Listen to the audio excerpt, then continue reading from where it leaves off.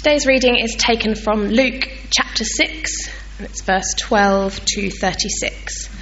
And you can find it on page 1033 of the Pew Bibles.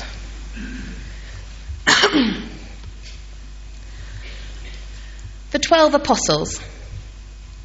One of those days, Jesus went out to a mountainside to pray and spent the night praying to God.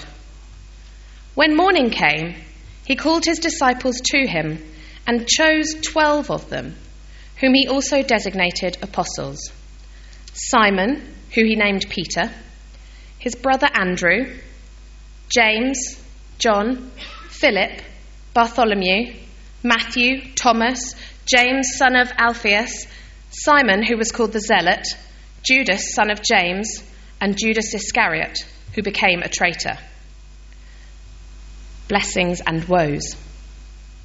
He went down with them and stood on a level place. A large crowd of his disciples was there, and a great number of people from all over Judea, from Jerusalem and from the coastal region around Tyre and Sidon, who had come to hear him and be healed of their diseases. Those troubled by impure spirits were cured, and the people all tried to touch him because power was coming from him and healing them all.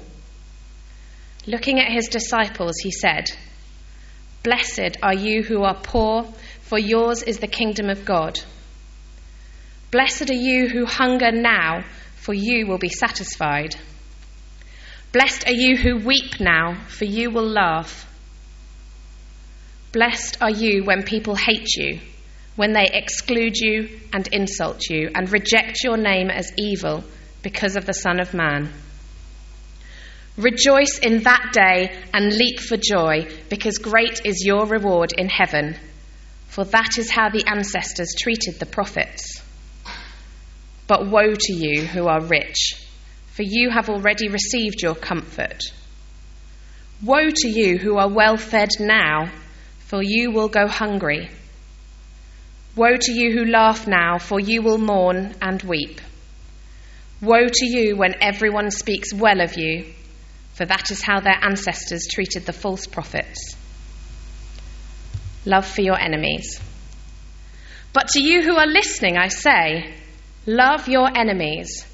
Do good to those who hate you. Bless those who curse you. Pray for those who ill-treat you.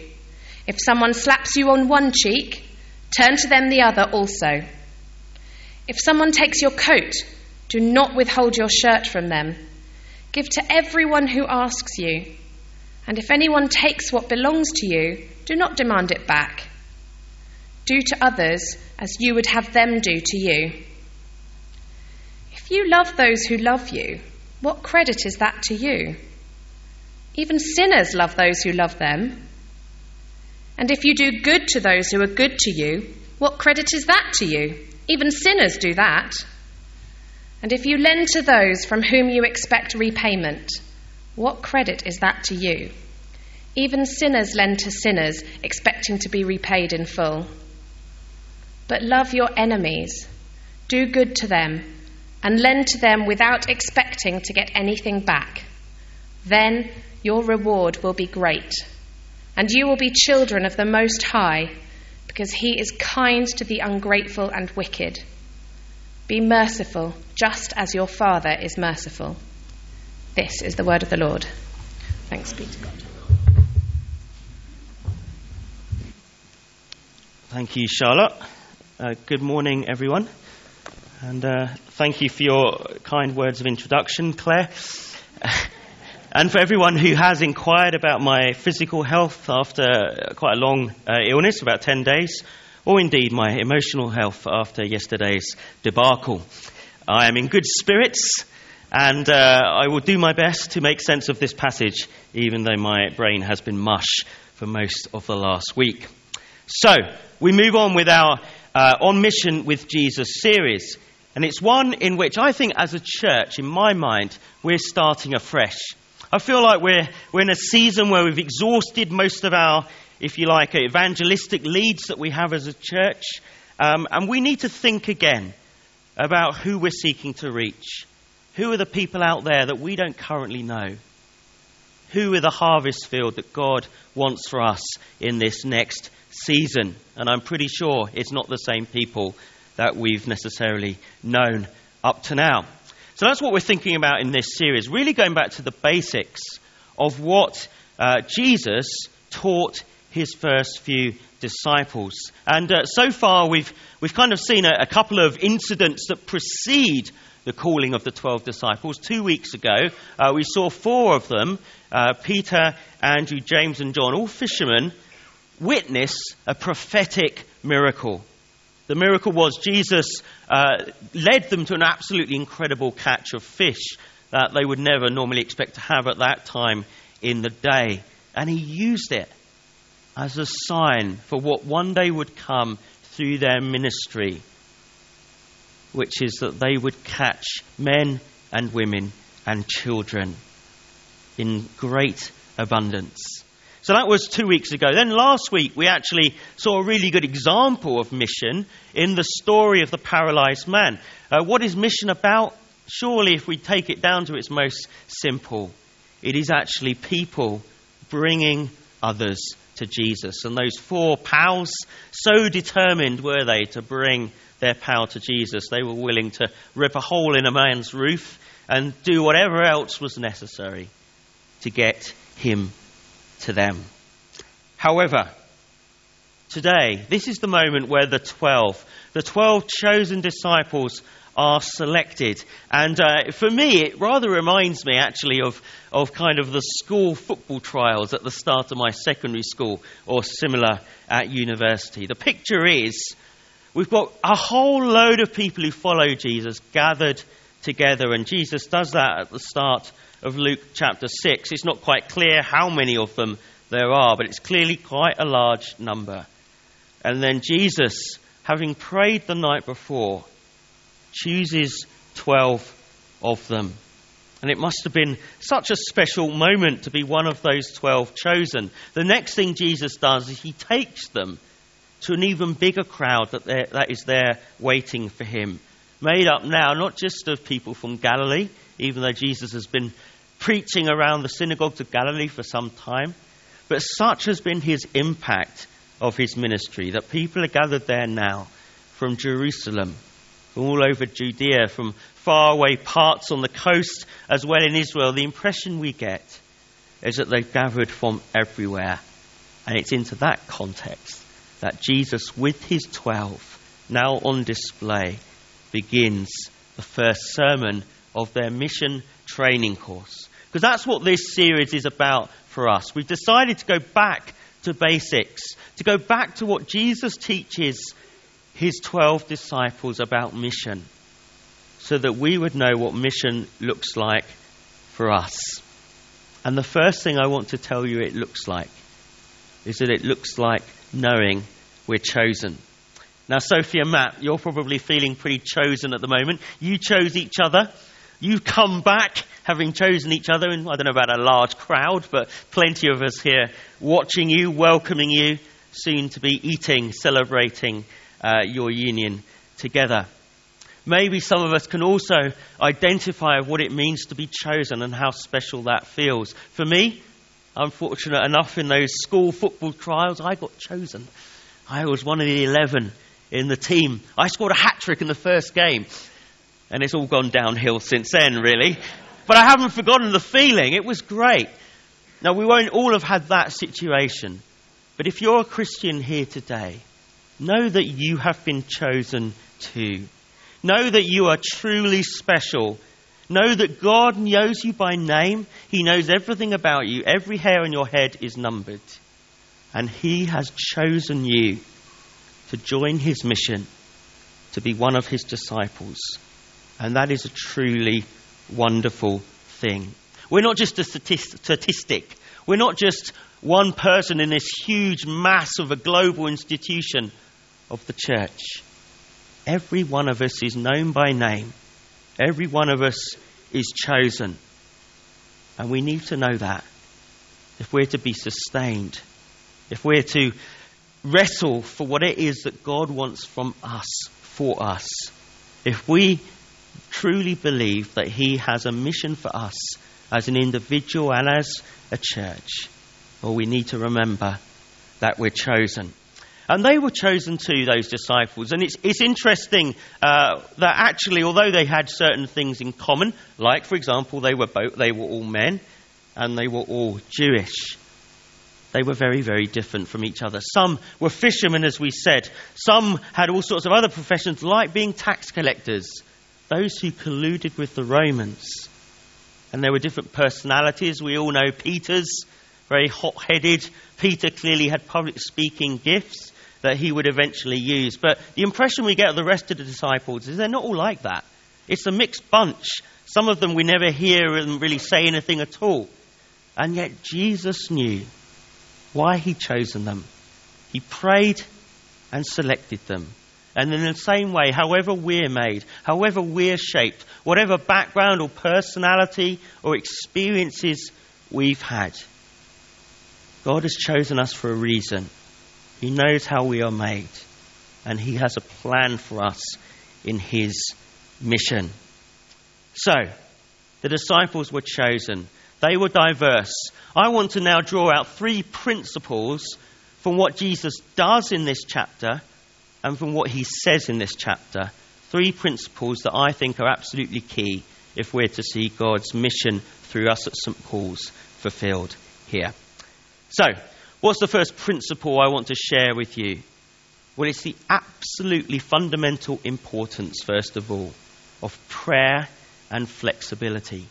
Now, where do we see that from Jesus? Well, we actually see it before he chooses any of his disciples at all.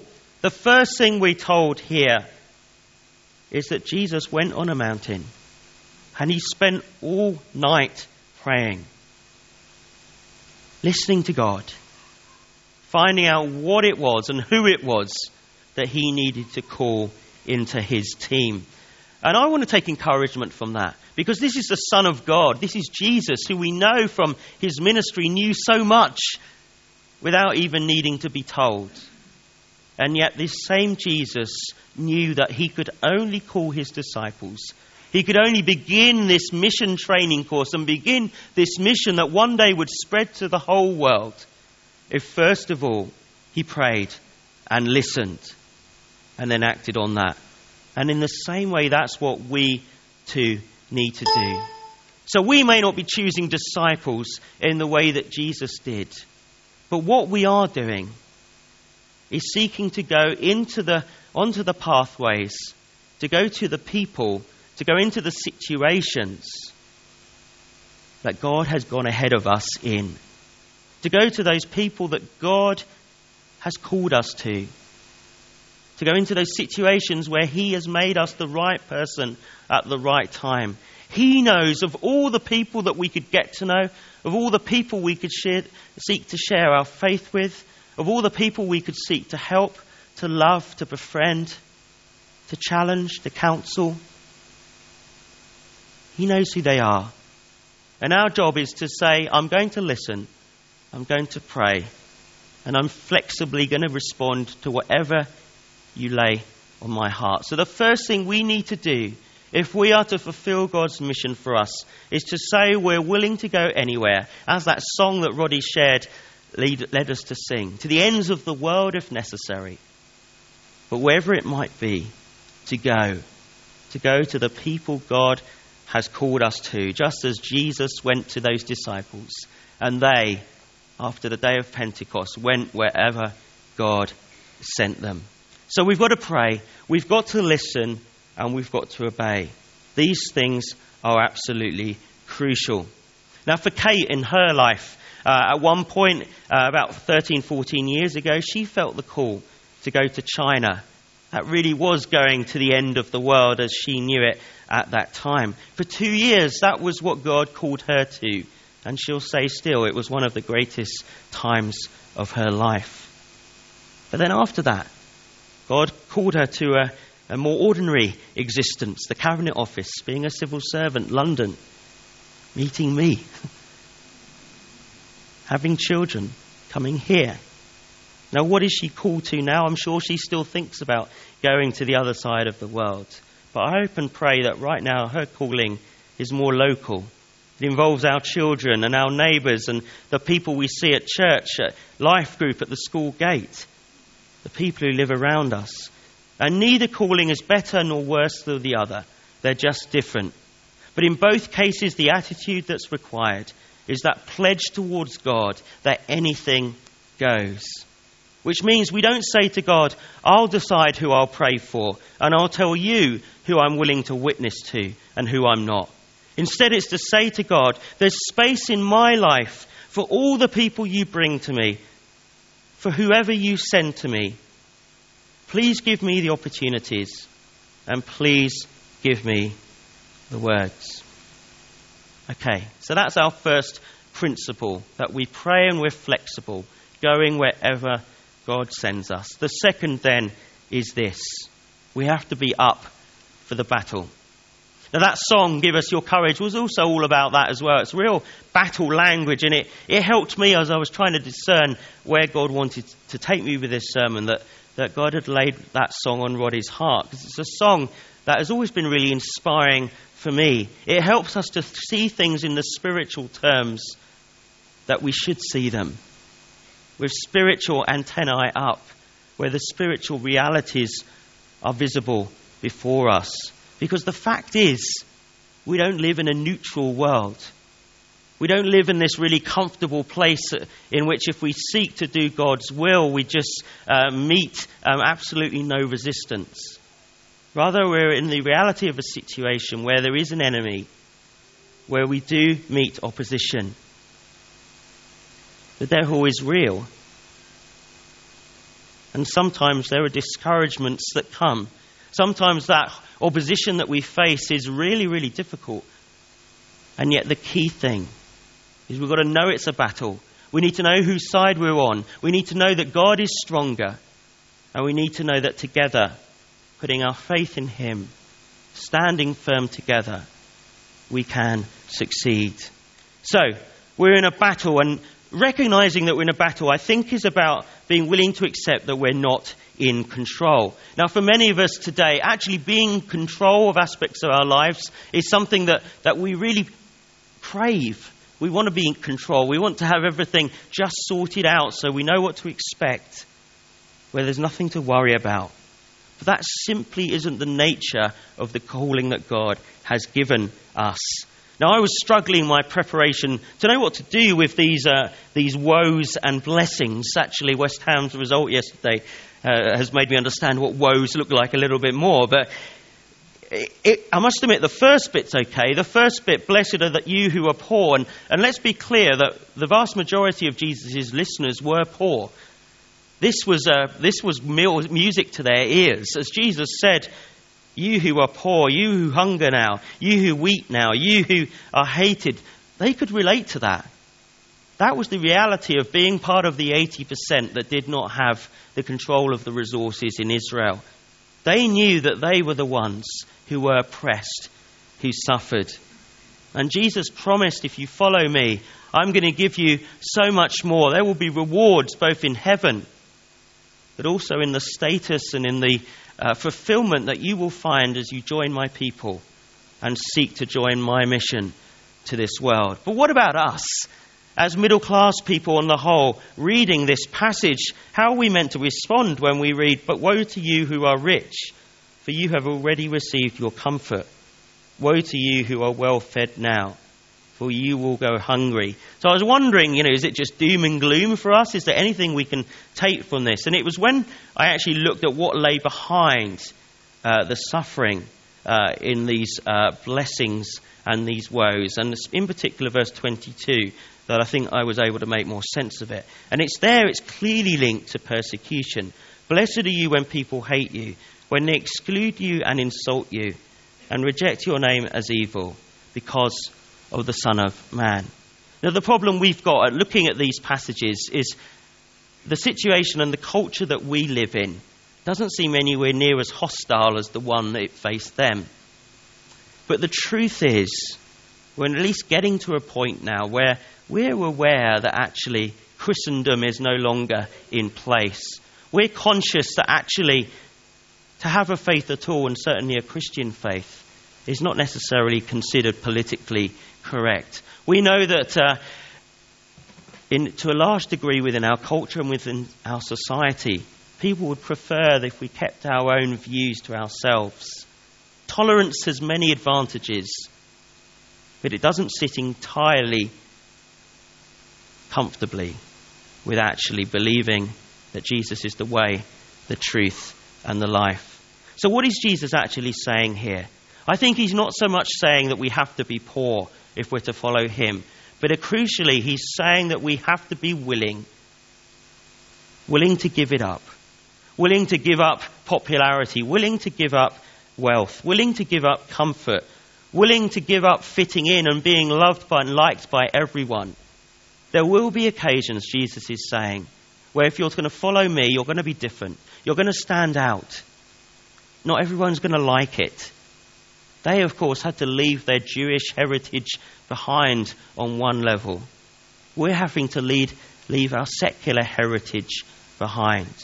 But there will be occasions where you have to face a choice. Whose side are you on? And Jesus' answer is when you make the right choice, you will be blessed. Because you'll know you're on the right side. You'll know that you're getting stuck in. You'll know that you're willing to pay the price that can see my kingdom grow. And one day you will be rewarded, both in this world with the fulfillment of knowing you've stood firm and been used by God, and in the next by the rewards of heaven. So, we're in a battle. We've got to be up for the battle. And we need to be willing to give up our comforts, give up our security, if that's what's required by the mission that God calls us to. So then, on to the third and final principle I want to share with us today. And it's actually something that I think when we look at the language is truly, truly astonishing. And it's the principle of love. Now don't get me wrong, we've talked about battle. And the go-to place in the New Testament in thinking about spiritual battle is Ephesians 6. I'm not going to talk about that now, but there it talks about the armour of God and how we need to make sure that we're protected. That's another sermon for another day. But the thing I want to highlight today from this passage, as we engage in the battle, as we play our part in the mission, is that it's love. It's love for enemies. It's love for everyone. It's love in the midst of oppression, of mockery, of opposition, of ridicule, sacrifice. It's love that ultimately speaks, and it's love that ultimately triumphs. So what sort of love is this? Is it like the love that Matt and Sophie feel for each other today? Well, not exactly. It's not like the love that each of us, if we're in a relationship, a romantic relationship, understand. It's not that kind of love. It's not even like the love we have for our friends or the love that we have for our family. Rather, it's the sort of love that has no ulterior motive, the sort that has no expectation of reward.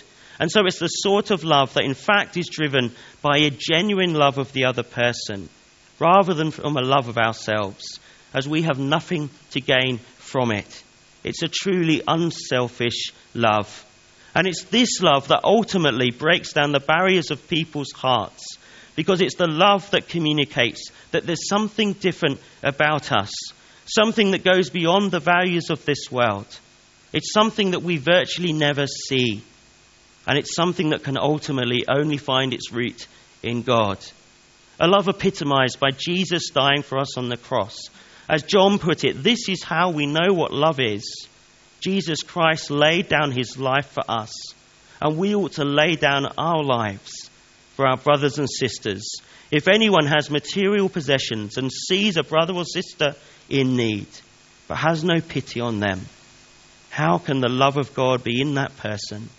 Dear children, let us love with words or speech, not with words or with speech, but with actions and truth. So these are the missionary values behind Jesus' teaching about mission. We love because he first loved us. So, if we want to be ready for mission, yes, we've got to pray. We've got to be flexible. We've got to be willing to do whatever we're called to. Yes, we need to be up for the battle. We need to be battle hardened. We need to be protected.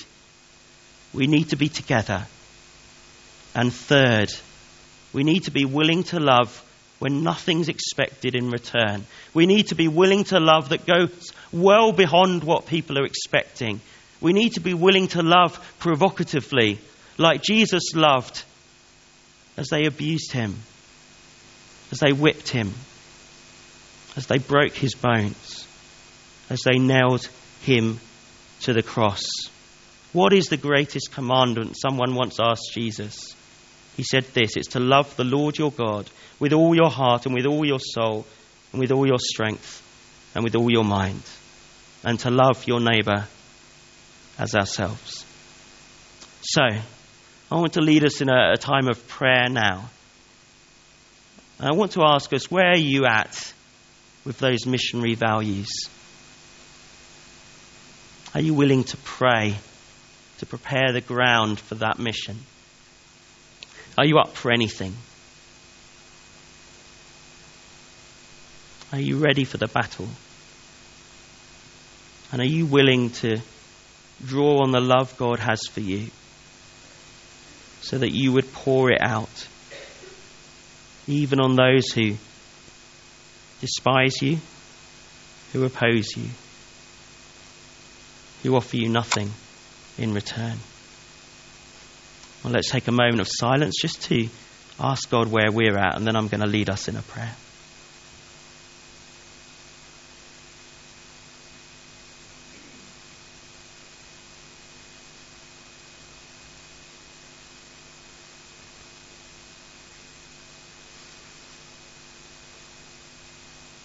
Father God, thank you that you chose us. Thank you that you know us by name. Thank you that you have called us.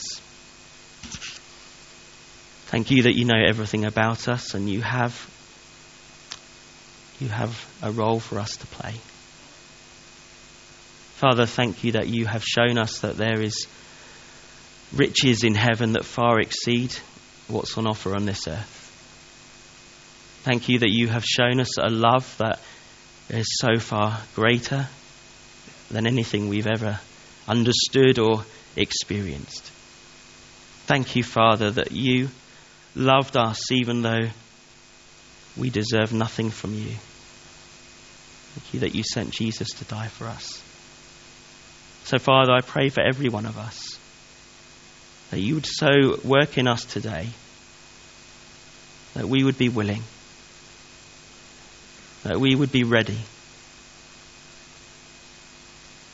and that we would offer ourselves in love to you, that you might use us in love to reach others. Thank you, Father. Amen.